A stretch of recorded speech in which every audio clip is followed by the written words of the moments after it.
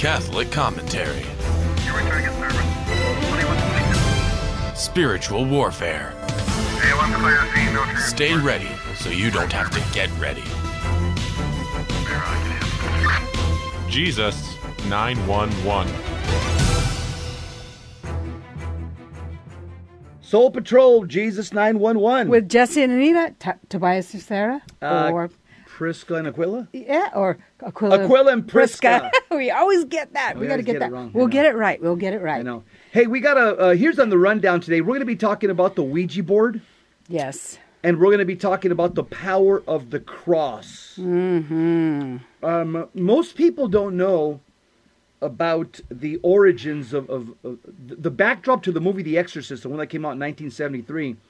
We're going to go through the actual account of what happened, and the Ouija board had a lot to do with this possession. Yes, Yeah. that's something that we need to inform our Catholic brothers and sisters, our Catholic family, because we know you have a lot of family, and so do we, that are dabbling with the Ouija board, or they're very curious about it.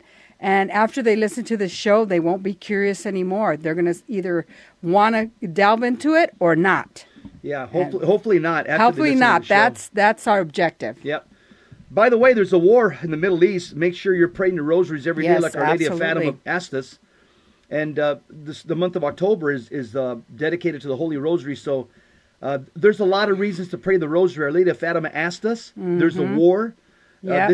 War is a consequence of sin. Mm-hmm. And she asked us to pray our rosaries to bring peace into the world. And also, it's the month of October. It's the month of the Holy Rosary. So make sure you're doing something extra prayers throughout the day, extra penance. Do something, because we are living in dangerous times right now.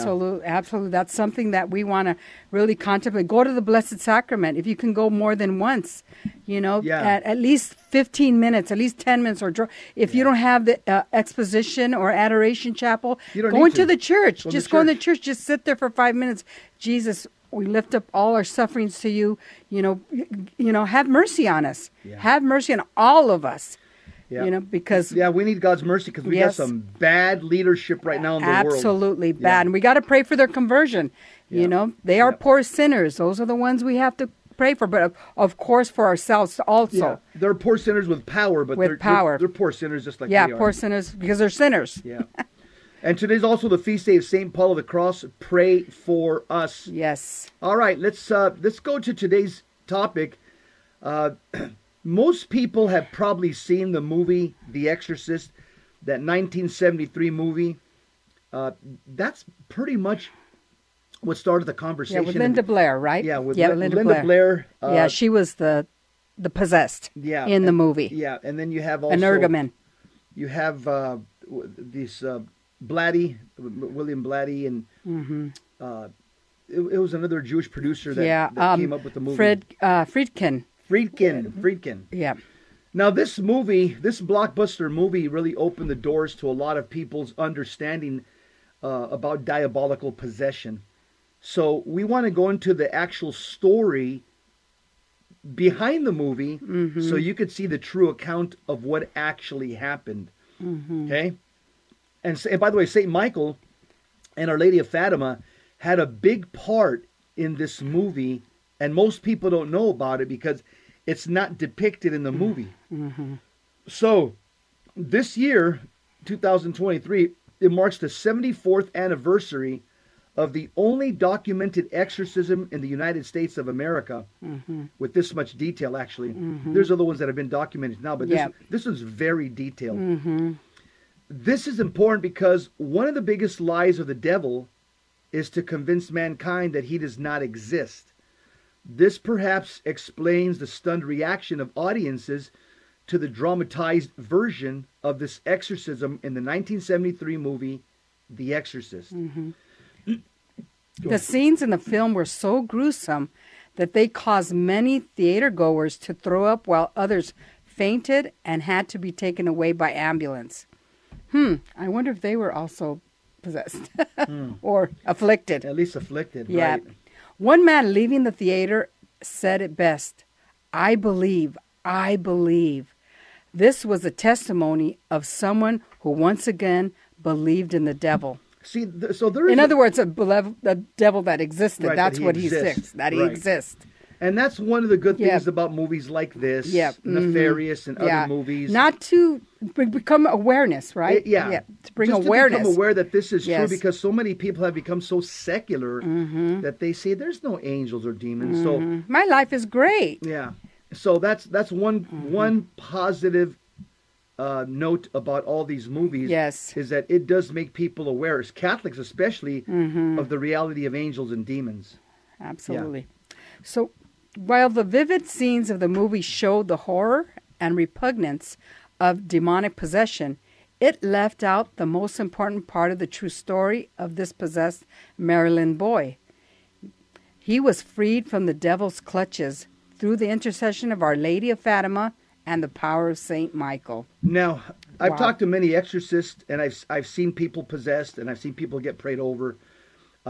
Some of the things that we saw in that movie were sensationalized. For example, there's no case recorded in the Catholic Church of a possessed person turning their head all the way around 360 degrees, like in the movie. That can't happen. Yep. Because the demon can only do to the body what the body's able to do naturally. So the human person can't turn their head around 360 degrees. A demon can't. Artistic license. A demon can't do to the body. Can't do that. No. Also, that spewing out of avocado, that doesn't happen. They'll vomit or they'll start foaming at the mouth, but that green stuff coming out, that was also artistic license. Yeah. Is that what it? Yeah, artistic licensing? Yeah, artistic license. Yeah, from Hollywood. Yeah. So this the Ouija board had a lot to do with this possession. The central figure in the story was a teenager known by the pseudonyms Robbie Mannheim or Roland Doe. While Robbie's true identity and that of his relatives remains a secret, the details of the extraordinary events of this 1949 exorcism was meticulously recorded in the book Possessed by Thomas Allen. Robbie grew up in Mount Rainier, Maryland, as the only child of Carl and Phyllis Mannheim, also pseudonyms. He would often play games with adults. One such person was his Aunt Harriet, a spiritualist who lived in St. Louis, Missouri, and frequently visited the Mannheims. During a visit by Phyllis Mannheim in January of 1949, she came to visit her brother and sister-in-law. She taught her 13-year-old nephew, Robbie, how to use a Ouija board. Not long afterwards, the Mannheims noticed strange things happening around their son. They heard strange noises in his room, such as the incessant sound of dripping water, and later a scratchy noise like claws scraping across the wood. Around the same time, Aunt Harriet, his aunt died, and Robbie began using the Ouija board as a means to contact her. He would use the board for hours on end until the game became for him a possession, both figuratively and literally. And so you got to watch who you let into your house. Even you got to watch family members. Right. You don't know what type of practices, especially if you have children. Yes, absolutely. You don't know what type of practices are involved in, and I'm sure there's people in all of our families that are involved in the occult. Yeah, and you know what? I think the parents were negligent in this respect, that they allowed her to be alone with their son. How did they not know that he was playing with the Ouija board? Yeah. Maybe they felt like it was there's no harm to using the Ouija board, but that's something that they should have known.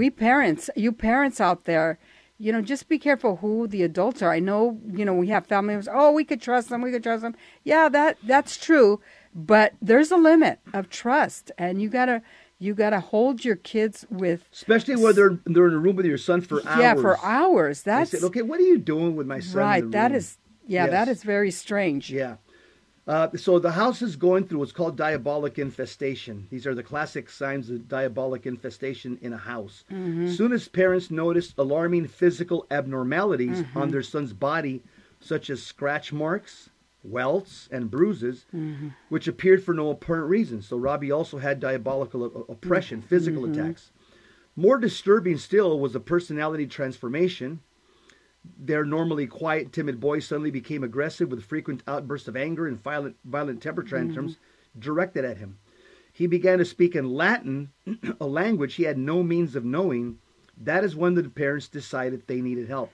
So Robbie's starting to manifest signs of demonic possession, some of these things that the article just says. And now mom and dad are saying, you know what? This ain't normal. We need to get some help. Isn't that strange that they decided to do something about it when they saw physical signs? You know, I mean, the signs come before the physical, you know, many times. You know, their fear, you know, I'm being attacked. Mom, what's going on? Yeah, there's things happening. I wonder if there was communication. Yeah, the things happening in the room. Yeah, things happening in the room. Did you hear it? Strange noises. So that's in the room, really strange that, you know, they waited till there's physical evidence on him. Well, I just think most people are in denial. That's true. That's true. Wait, it'll pass. It'll pass. It's just, that's just the creaking of the settling of the house. We always say that. It's the settling of the house. They're going to rationalize it. Right. People just don't want to. They don't want to accept the reality of this. Yeah. Right. Go ahead. Okay. Yeah. They tried everything from a regular medical doctor to psychologists, psychiatrists, and even a psychic before finally turning their minister. Our Lady Guadalupe. The cause of our joy. Yes. Our Lady Guadalupe, pray for us. We'll be back. We're talking about the actual story of the exorcism that became the 1973 movie. We'll be right back. Stay with us, family. Pray for us.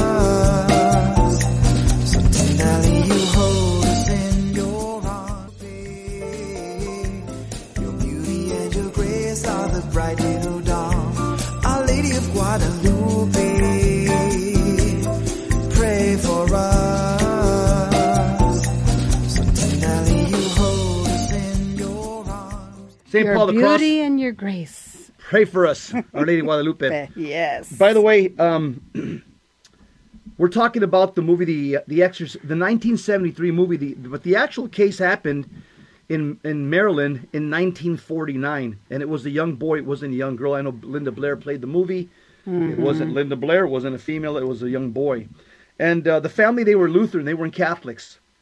So let's get into, we'll continue talking about when the parents turned to the Lutheran pastor. Yeah, they said they tried everything from a regular medical doctor to psychologists, psychiatrists, and even a psychic before finally turning to their minister, Reverend Luther Miles Schultz. While the parents already considered the possibility of diabolical possession, Pastor Schultz was skeptical. He looked upon possession, quote, as a medieval relic, something that had been left to Catholics when the Luther-led Reformation split the Christian world. Yeah, that's one of the things that the Reformers they rejected. Yeah. They rejected the idea of prejudice. Possession. Yep. Well, to their own demise, because a lot of Protestants are possessed around the world, and they have nowhere to go to. They go to these deliverance ministries that do nothing for them other than just stir up the demon in. Yep. And they continue and they end up in a worse condition than when they got there. Yeah. So gotta pray for them. Reverend Schultz decided to find out for himself what was going on by inviting Robbie to spend a night at his home. That night, he watched with his own eyes as Robbie's bed moved back and forth and jumped up and down. When he asked the boy to try to sleep in a chair, it moved across the room, then fell on its side, leaving Robbie sprawled on the floor. When Schultz could not stand the chair upright, he realized he was in the presence of a colossal force and had a change of heart. He took Robbie home and told his parents, "You have to see a Catholic priest. The Catholics know about things like this." You know, I wonder what happened to him if there was a conversion, because he saw this for himself, and he knows in the direction where this boy could be healed. Yeah. You know, so I just wonder if there was any cognitive dissonance in his heart to say, you know what, maybe I am wrong. The Catholic Church is the true church. It's possible. You know? Because he did send the boy to the Catholic Church, so there was something stirring up inside him. Right. The Mannheims then visited St. James Catholic Church, not far from their home. Father E. Albert Hughes was chosen to assist the parents, yet prove totally unsuited for the task. He saw Robbie's potential for violence and ordered him to be put under restraint at a hospital. Yeah, one of the things, apparently this priest, it says he was unsuitable. He didn't do a very good job. Yeah. The bishop has to, when they pick an exorcist, they don't just pick any Catholic priest. Right. A lot of, they pick the diocesan bishop based on the protocol written in 1614 AD. They pick the holiest priest in the diocese. Come on, let's just be honest. There's levels of holiness within priests. They're not all the same. They're not all the same. For some, it's just a job. Okay? Yep. And then some, it's, I mean, it's everything. They believe in the salvation of souls. Yeah. For some, they're consumed with the interior life of holiness. So there's a difference. And there is a difference. As somebody, I've met more priests than anybody out there myself. I don't think anybody's met more priests than me. And I've met some holy priests. Yes. And I met some very just plain secular, just like, hey, it's 9 to 5, and at 5 o'clock, don't bug me. Yeah. So, and apparently this priest was probably not the top of the food chain in terms of holiness. Mm-hmm. By the way, I also know from talking to Father Ripperger, he says if a priest is holy and he's not the mandated exorcist, but he's a good confessor, he says, he goes, just people that are holy and good confessors drive out demons in the confessional all the time. He mentioned this one priest over here. He goes, I sent all the people in Phoenix to this one priest over here. He had mentioned his name to me. The Mannheims then visited St. James Catholic Church not far from their home. Father E. Albert Hughes was chosen to assist the parents. Okay, as Father Hughes began the ritual prayers, that's from the rite of exorcism, the boy managed to free his arm from restraint, reach underneath the bed and remove one of the bed springs. He then used it as a weapon, slashed open the priest's forearm from wrist to elbow. It took 100 stitches to close the wound. You'll find that the person who's afflicted or possessed, they always want to attack the priest. That's why you need lay people there, especially men. Yeah, to protect hold the person down. Yeah, because the priest needs to focus on the prayers. Yeah, exactly. Not on fighting the guy. Right. Shortly afterwards, the Mannheims moved to St. Louis, Missouri to stay with Carl's brother George and his wife Catherine. Terrifying things continued to happen to Robbie. Their daughter, Elizabeth, who was a student at St. Louis University, approached her professor, Father Raymond J. Bishop, to tell him about her cousin. After initial evaluation, the priest turned the case over to Father William S. Bowdern. He's a Jesuit pastor at St. Francis Xavier Catholic Church, who was eventually assigned by then St. Louis Archbishop Joseph Ritter to perform an exorcism. Father Bowdern, described by a fellow Jesuit as totally fearless, as assisted by Father Walter Holleran and Father William Van Roo. And there you go. See, we're just talking about the holiness of a priest. The priest that was assigned is totally fearless. Yeah. Because he knows his priesthood. Yep. He knows the ministerial priesthood, how, God has ordained them to bring souls to Christ. And that's what he was, at that point, knew his task is to bring this child to Christ and just help him be delivered and heal him, with the liberation from the demon, from the demonic. Yep. From the very beginning of the exorcism, Father Bowdern placed Our Lady of Fatima in the center of the fight. See? On his first visit to the home on March 11th, 1949, he was speaking with the Mannheims when they heard terrible screams upstairs from Robbie's room. When they entered, the boy was sitting up in his bed and was visibly frightened by what he sensed was an evil presence in the room. Father Bowdern boldly placed his hands around the terrified boy's neck and began to pray the rosary. By the way, because of this case and some others, this is why exorcists in the U.S. no longer go to people's houses. Specifically because of this case, this was a turning point in the U.S. where the bishops say, we've got to bring the fight into our territory where we have a position of advantage inside the Catholic Church. Yes. And so after this case, pretty much across the country, they stopped doing exorcisms in people's homes. Yeah, and that's wonderful because, that was inspired by the Holy Spirit. Yeah, but it was because also trial and error. Yeah, trial and error. Yeah, absolutely. Yeah. Yeah. Priests were getting attacked in people's homes even more so.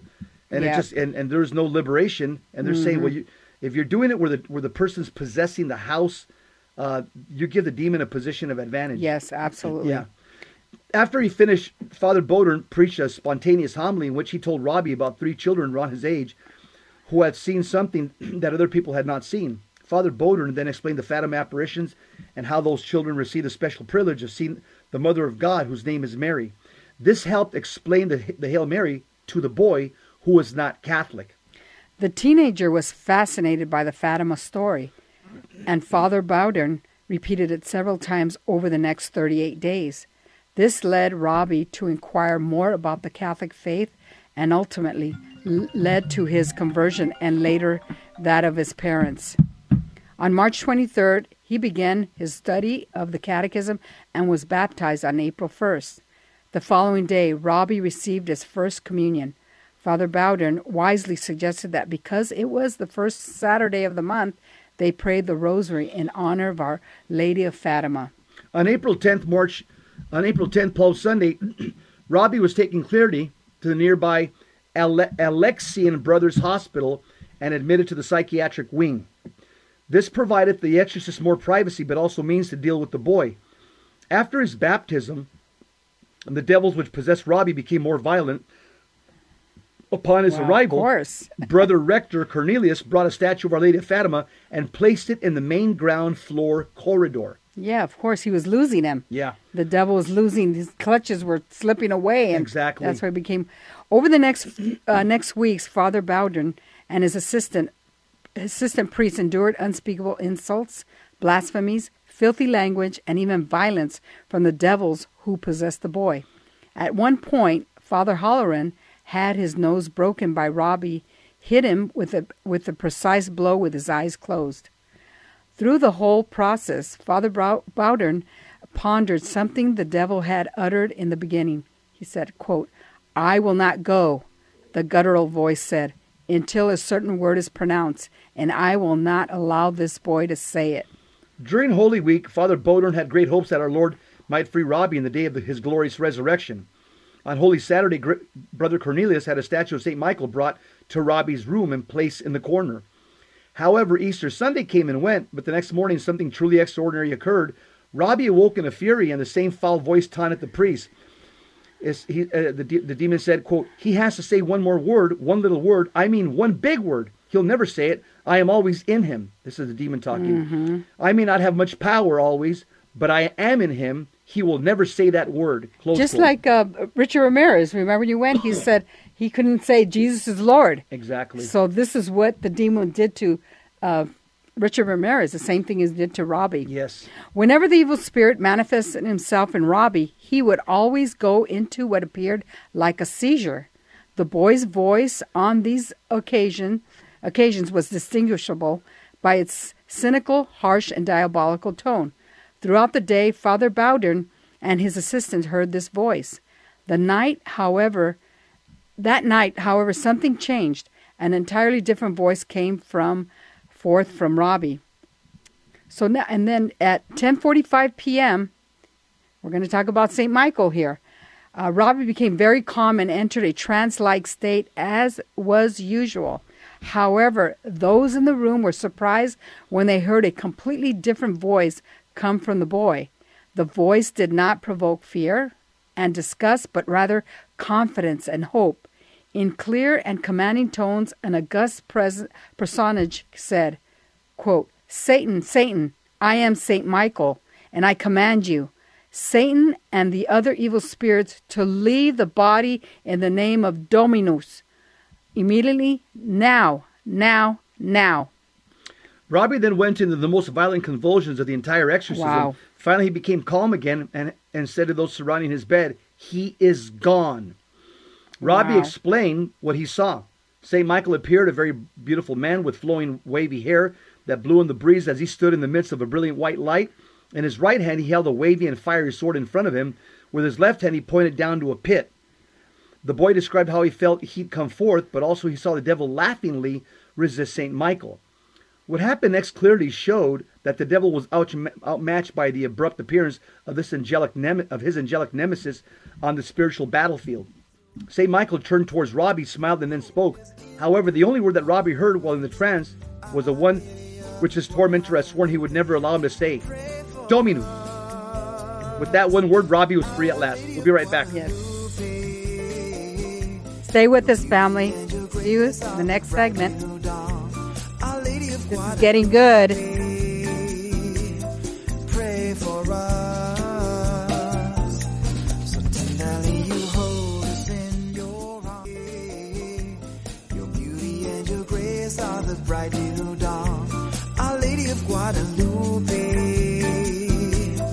pray for us. So tenderly you hold us in your arms. We are back, Jesus 911. Thank you for staying with us, family. This is just an interesting topic on Robbie Mannheim, who was actually the person that was represented in the movie The Exorcist. Yeah, that 1973 movie. So it was not a female, Linda Blair. Mm-hmm. It was a young male, and a lot of this was not depicted in the actual movie. All the particulars about Saint Michael the Archangel and Our Lady of Fatima actually doing the liberation. He was liberated by these saints that came from heaven. It wasn't through the exorcisms. Mm-hmm. So it wraps up like this. After these horrific events, Robbie went on to lead a normal life. He eventually married and named his first son Michael after the warrior angel who came to his rescue in time of urgent need. Father William Bowden remained the pastor of St. Francis Xavier until 1956. While it might have seemed that his life also went on as usual, the opposite is true. Relatives say that until his death in 1983, at the age of 86, this heroic priest suffered mentally and physically from what he endured during the exorcism. It's called retaliation. Yep. And that's where, prayer life is so important for an exorcist. Deep interior life. Yes, absolutely. Yeah. So this stunning victory of St. Michael over the devil in the case of Robbie Mannheim is merely the continuation of a war that started in the beginning of creation. The fact that this particular episode between the angel of light and his eternal enemy centered on one word, Dominus, which is Latin for Lord. It's not surprising. It's actually linked to the Fatima message. in one of her apparitions to the three children, Our Lady said that if mankind did not convert Russia, would spread her errors throughout the world. One of the errors, actually the principal one, is egalitarianism. Egalitarianism philosophy, which rejects any superiority. In other words, that's communism. Yep. We're all equal. We're all the same. And it looks like it's coming into the United States. Yep. By the way. Yep. To refer to someone, actually anyone, as Dominus, Latin for Lord, is an outright affront to the egalitarian spirit. Why? Because that indicates that there's a pecking order in the created order. Right. And for communists, there isn't. Well, the only pecking order is them. It's us, the oligarchy, and then the us rest this of you. way, and them that. That's and then the rest of you. Right. Right. Exactly. Not God, and God is not allowed in the communist system. So to say Dominus, this will be an offense to not only Satanism and but also communism. Mm-hmm. This explains the almost childlike joy shown by Saint Michael when he smiled at Robbie before categorically pronouncing that detestable word. He, quote unquote, he thus reaffirmed God's superiority, but also his power over the enemy of man. In the 70 years since this exorcism, the belief in Satan, even in a Hollywoodian version, has actually increased, and that's a good thing. Mm-hmm. Very lamentably, belief in St. Michael and the angels, who are waiting to come to aid the faithful, has decreased. Mm-hmm. One should therefore meditate on the extraordinary story of this warrior angel's intercession in the life of a defenseless boy, and repeat the words of the man leaving the theater in 1973. I believe. I believe. St. Michael the Archangel, pray for us. Our Lady of Fatima, pray for us. And I think those are words that we need to repeat to ourselves every day. We get up, I believe in you, Lord. Yeah. I believe in you. You are my creator. I love you. Yeah. We have to keep telling us that, because that's when we make, a decision. I'm going to follow you, Lord, today. And that's why it's important, for example, like praying the rosary or the Dollar Rosary, because that's the prayer that you do. I believe. I believe. Credo. I believe in one God, the Father. So it's important to pray the rosary or whatever form, the Dollar Rosary, because you'll pray the Apostles' Creed, which this is what the demons fear, is when you start saying personally, I believe, I believe. Demons fear that, and you protect yourself when you do that. That provides a protective covering for you, just like what the Bible calls the shield. Faith is called the shield of faith. The shield of faith. So when you say, I believe, what are you doing? You're picking up your shield. Yeah, your shield. When you don't believe, guess what? Shield's down. Right. Shield's, a shield on the floor is no good to a Spartan or Roman soldier. It's no good to him. Shield up, can't do nothing to him. Yeah. And and I'm just picturing, the right now we could relate it to what's happening right now in the Middle East, Israel and Hamas and the Palestinians. We're getting, the Palestinians are shooting rockets and the Israelis are blocking them with their Iron Dome. That is our Iron Dome, our prayers, just blocking. Yeah. That's it. And the shield, that's a perfect example. That's why the Bible calls faith the shield. In Ephesians chapter 6. And they call it the Iron Dome. Yep. We want to talk about St. Teresa of Avila, doctor of the church, and the way she would go at night in front of, go to cemeteries, take a crucifix with her and pray against evil spirits. The deep mysticism of Teresa of Avila and how she draws us through that depth to the high places of the Lord. How much better to read her writings than those of the worldly religious. Here's what she says. She says, I was in a monastery of the order of the glorious Saint Dominic, thinking of the many sins which in times past I had confessed in that house and other things concerning my wicked life, when there came upon me a rapture so vehement that it nearly drew me forth out of myself altogether. Teresa recalled in her autobiography, it was a feast of the Assumption. I sat down, and I remember even now that I could neither see the elevation nor hear Mass being said, and later this caused me concern out of scruple. While in this state, I thought I saw myself being clothed in a garment of great whiteness and brightness. At first I could not see who was clothing me, but later I saw Our Lady on my right hand and my father Saint Joseph on my left, and it was they who were putting that garment on me. This, what she's saying right here, it reminds me of, this is what baptism does. You put on the white garment of Christ. That's the theology of baptism. You put on the purity of Christ. And by the way, the robes that we're going to receive in heaven, the fathers of the church tell us, are baptismal robes. We're going to be dressed in white again in heaven, those who are in heaven. And also something interesting, the fathers of the church say that Adam and Eve, initially they were clothed in white. They had white robes. When they sinned, those white robes were taken away, and now they could see their nakedness, complete nakedness. But they were covered in white robes. They had sanctifying grace. After they sinned, the white robes are gone. So this is a powerful metaphor here, because all of us one day, God willing, if we die in a state of grace, we're going to receive that white robe of brightness and holiness. So she writes, what does she say here? She says, I was given to understand that I was now cleansed of my sins. And she continued, reminding us of other accounts of heaven, whereby pristine robes are worn by those who have journeyed to the other side. When the clothing was ended and I was experiencing the greatest joy and bliss, I thought that Our Lady suddenly took me by the hands and told me that I was giving her great pleasure by serving St. Joseph. The rapture is believed to have occurred during 1561 in the chapel known as Santísimo Cristo in the Church of St. Thomas in Avila, Spain. There she was also instructed, despite her inclinations, on obedience to the bishop. Whatever her own desire or plans, she said, this was what was pleasing to the Lord, and what eventually bore fruit, for the Lord worked through the church procedure. she also was shown hell, by the way, as were the seers of Fatima. Most people don't know that. Yeah. So Saint Teresa of Avila, doctor of the church, was also shown a vision of hell. She writes a little bit about it. She doesn't go into that much detail. She says, "My feelings, I think, could not possibly be exaggerated, nor can anyone understand them.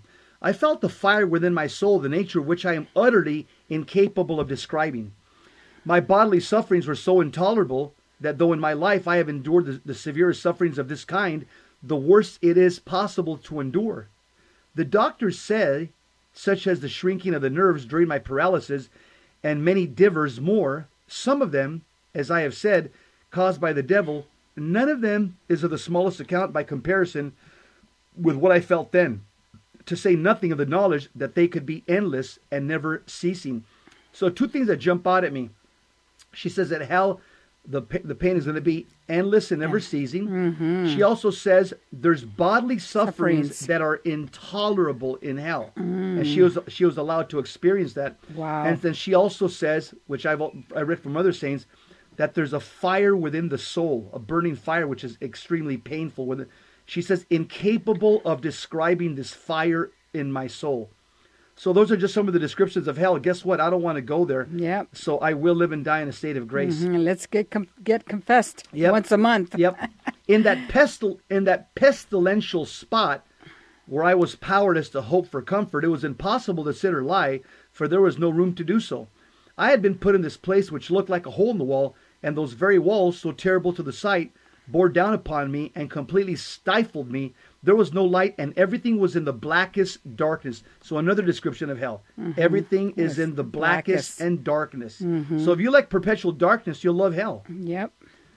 The devil, how many guises he has, how he plays both sides of every fence. In a time of spiritual warfare, the saint told herself, and through her self-admonition told us, quote, "If this Lord is powerful, as I see he is, and if the devils are his slaves, and if that there can be no doubt, for it is an article of the faith, what harm can they do to me?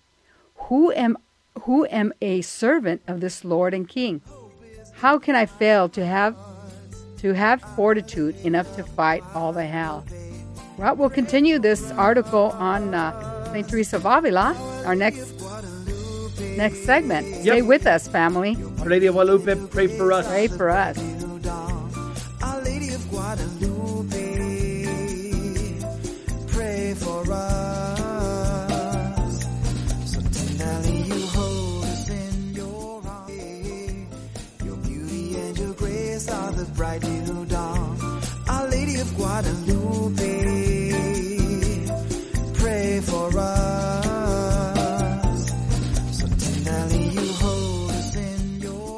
St. Teresa of Avila, pray for us. Pray for us. And St. Paul of the Cross is his feast day today. Pray for us. Pray for us. I like that last phrase that St. Teresa of Avila wrote. So she's talking about in a time of spiritual warfare. What she means by that, she would get up at night and she'd go to the cemetery. She would take a crucifix and she would engage in spiritual warfare. What does that mean? Prayers. And here, the last sentence that my wife shared, I love it, where she says, this is what she does, or this is her disposition when she goes to a cemetery at night. She says, if this Lord is powerful, as I see he is, and if the devils are his slaves, and of that there can be no doubt, what harm can they do to me, who am a servant of this Lord and King? And she says, how can I fail to have fortitude enough to fight all hell? Wow, what a Talk brave about courage, man. Brave soul. But but this tells you how her interior life is. Yeah. Very clean with God. Yeah, you can't talk like that unless you're completely clean. If you're doing something, no, absolutely, you're not going to talk like that. When you're in mortal sin, you feel fear. There's fear. So she says, so I took a cross in my hand, and it really seemed that God was giving me courage. She wrote, in a short time, I found I was another person. I should not have been afraid to wrestle with devils, for with the aid of that cross, I believed I could vanquish them all. indeed. That's confidence, but that's confidence not in herself. That's confidence in Christ. Christ, right. Christ in her, the hope of glory. She said, indeed, these devils keep us in terror because we make ourselves liable to be terrorized by contracting other attachments, in other words, sin. To honors, for example, and to possessions and pleasures. One might add, to church chatter instead of devotion in church, to politics instead of the Catholic essence. And that's something that I see right now in this country. Many Catholics that are Democrats, they seem to be more political than Catholic. The politics seem, and St. Teresa of Avila warned us about being, about politics, letting politics, be your engine instead of the Catholic essence. Right. And then she says, when this happens, says St. Teresa, referring to worldly attachments, like again, politics could be a worldly attachment when if it becomes disordered. The devils join forces with us, since by loving and desiring what we ought to hate, we become our own enemies, and they will do to us much harm. We make them fight against us with our own weapons, which we put into our hands when we ought to be using them in our own defense. That is the great pity of all.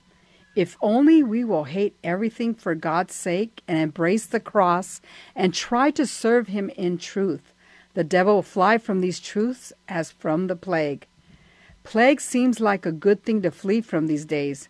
Let the devil wallow in that instead of ourselves. Plague.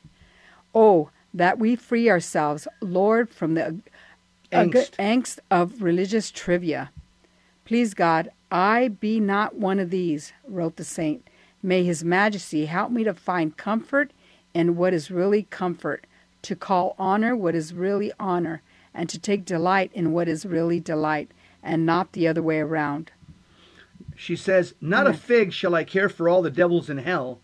It is they who will fear me. And why can she speak that boldly? Because she lives in a state of sanctifying grace, and she lives a life of purity and holiness. You can only talk like that if you're right with God. And you turned your back on the world. Yeah. And turned your back on the world and you turned towards Christ. And that's literally what the Carmelites have done. Yeah. And they through their holiness. Yeah. They followed their founder, Elijah. Just like Elijah turned his back to the world, so have the Carmelites, who are the daughters of Elijah. Yeah, as a matter of fact, we were there. Yeah. Well, just before we left, we spent the day in Mount Carmel. And we were there at the... where Elijah was taken up by a fiery chariot into heaven. We were there in the cave. In the cave. Yeah. Beautiful, beautiful, beautiful chapel. Yes. Yes, surrounds it. Now, the sign of the cross, I'll tell you, St. Teresa of Avila is not the only person that talks about the power of the sign of the cross. This is a way, by faith, not superstition, that Catholics have been driving out demons for a long time. Let me go back to 320 AD. There's a Lucius Lactantius. He was a Catholic Christian apologist. You say that very well. Yeah, he was a historian. He was an advisor to Emperor Constantine, and he wrote a letter to Diocletian, who was the emperor, who was the wicked emperor. Or he wrote about Diocletian, the wicked emperor, but he wrote this to Emperor Constantine. He said this: Emperor Diocletian, during his abode in the East, he began to slay victims. Those were Christians, Catholic Christians. While he sacrificed, some attendants of his who were Christians stood by, and they put the immortal sign on their foreheads. At this, the demons were chased away, and the holy rites interrupted. Wow. Saint Athanasius, he one of the great fathers of the church, who passed away in 373 AD, he there's two things he says here. One about the sign of the cross. He says, go ahead, babe. What does he say about the sign of the cross? He says, the sign of the cross and the name of Jesus Christ puts demons to flight. In the very presence of the fraud of demons and the imposture of the oracles and the wonders of magic, let them use the sign of the cross, which they all mock at. But speak the name of Christ, and he shall see how through him, Christ, demons are routed, oracles cease, and all magic and witchcraft is confounded. Oracles, those are the prophecies of shamans and the prayers. of these the sorcerers and wizards. Sorcerers. Yeah, those are the... St. Clement of Rome, he says, use the sign of the cross against demons. Mm-hmm. St. Catherine of Siena, she says, we must fight demons courageously by the sign of the cross. St. John Vianney says, the demon is very cunning, but he's not strong. Making a sign of the cross puts him to flight. St. Faustina, she says, I made the sign of the cross, and he, the devil, fled. Father Gabriel Amorth, rest in peace, said, the sign of the cross chases demons away. Mm-hmm. You know, Anita, also in the Catholic Missal, the Roman Catholic Daily Missal, the 1962 version, the one that we have, it actually says on page 893, it says, these signs of the cross call down the blessing of God. So if you want to know what the theology of this, it tells you, it calls down the blessing of God. Mm-hmm. And I also think about Hollywood, all the Dracula movies that they've made in the past. If you notice, when you watch a Dracula movie, do you think it's a coincidence that Dracula fears a silver crucifix? No. No, of course not. No, it's no coincidence. I'll tell you why. Because Dracula's fear resembles exactly the way demons fear and are driven back by the sign of the cross. In fact, Dracula is a type of demon. It's a type of a physical manifestation of a demon. Right. And that's why when we enter the church, please dip your beautiful fingers in the holy water and make the sign of the cross.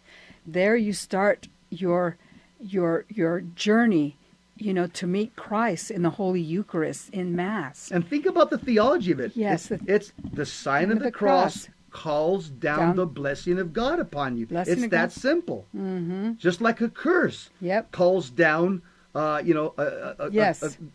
malediction upon you. Mm-hmm. The sign of the cross, here's a theology. It calls down God's blessing upon you.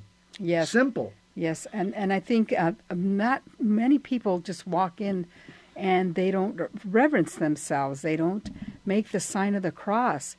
And they don't realize how many graces you get by doing that. Yep. I think some men think, that's for women. Only women do that. That's also a form of submission. We're submitting ourselves to Christ. We say, I belong to you, God. Yeah. Right. I belong to you. I'm on your team. Yeah, that's exactly. And it goes back all the way to the Old Testament. Yes.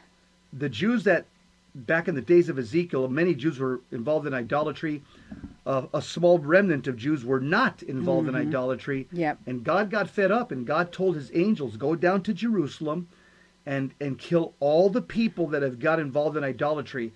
But the ones that have not committed idolatry, mark their forehead with a cross. Mm-hmm. And so we see 700 years before Christ, the cross was already being shown to the Jews. That's the symbol. That's the sign of our salvation. That's how we're going to be saved. That's beautiful. That is beautiful. Yeah. And I think a lot of Jews, we're sealed. Yeah, exactly. Sealed. That's what it means. A sealed. We're sealed. And remember confirmation, baptism, confirmation. What are we doing? We are sealed with the sign of the cross. That's what that means. Exactly. That's the theology of it. Yes, that's just our faith is so beautiful. We need to share it. Yes. We need to share these little things. Oh, we make the sign of the cross why do you do that? Don't be ashamed to do it in front of people that are non-believers, because you know what? They're going to want to question you. Why do you do that? Let me share a story with you about the power of the cross. Yes. Terry Barber, my friend, my partner that I do the Terry and Jesse show with, he took his wife to go eat breakfast. I forget where, like at a Denny's or something. Yeah. And Terry, him, he's a serious Catholic. Yeah. He makes the sign of the cross. He prays loud. Yeah, he goes, in the name of the Father and the Son and the Holy Spirit. I'm sure everybody in the restaurant can hear him and they can hear him, not his wife. He's great. He's a wonderful man. So some lady runs up to him and she looks like she's insulted, like, hey, why'd you do that? Why'd you do that? She starts questioning why he made the sign of the cross, and Terry's like, hey, calm down, lady. I'm just, I'm Catholic. I pray grace before meals. And the lady at first seemed to be like hostile the way she was asking Terry. Mm-hmm. And then she kind of softened up a bit. And Terry says, well, I pray before meals. I'm a Catholic. Just, relax. And the lady then told Terry, he says, you know what? Thank you for doing that. You gave me hope, because I was thinking of committing suicide after breakfast. But when I saw you and your wife make the sign of the cross and pray before meals, she said, I think I want to live now. And she walked out of the restaurant completely transformed by seeing Terry Barber and his wife Mary make the sign of the cross before a simple breakfast at a restaurant. Mm-hmm. Here this lady was bent on committing suicide this morning, but she saw two Catholics praying and make the sign of the cross, and there was obviously grace. Mm-hmm. It's called orthopraxy. Yeah, that was projected in her direction, and she received that grace, and all of a sudden she had a change of heart and says, you know what, I don't want to kill myself anymore. Yes, we got to be witnesses. Be witnesses out there. Yeah. Family, because that's how we can bring people to Christ, through our example. Yeah. Yeah. Yep. We're going to pray a prayer that demons hate. Arise, O Lord, and let your enemies be scattered, and let them that hate thee flee from thy holy face. Name of the Father, Son, and the Holy Spirit. Amen. We'll get it right Psalm next time. 68, verse 1 and 2. The most feared verse by demons, according to Saint Athanasius. Yes. Hey, that's a wrap, family. We're done. God bless you. We'll see you next week. God bless you. Keep the faith. You men, World Ablaze next Saturday. Oh, yeah. In Modesto, California. World Ablaze Men's Conference.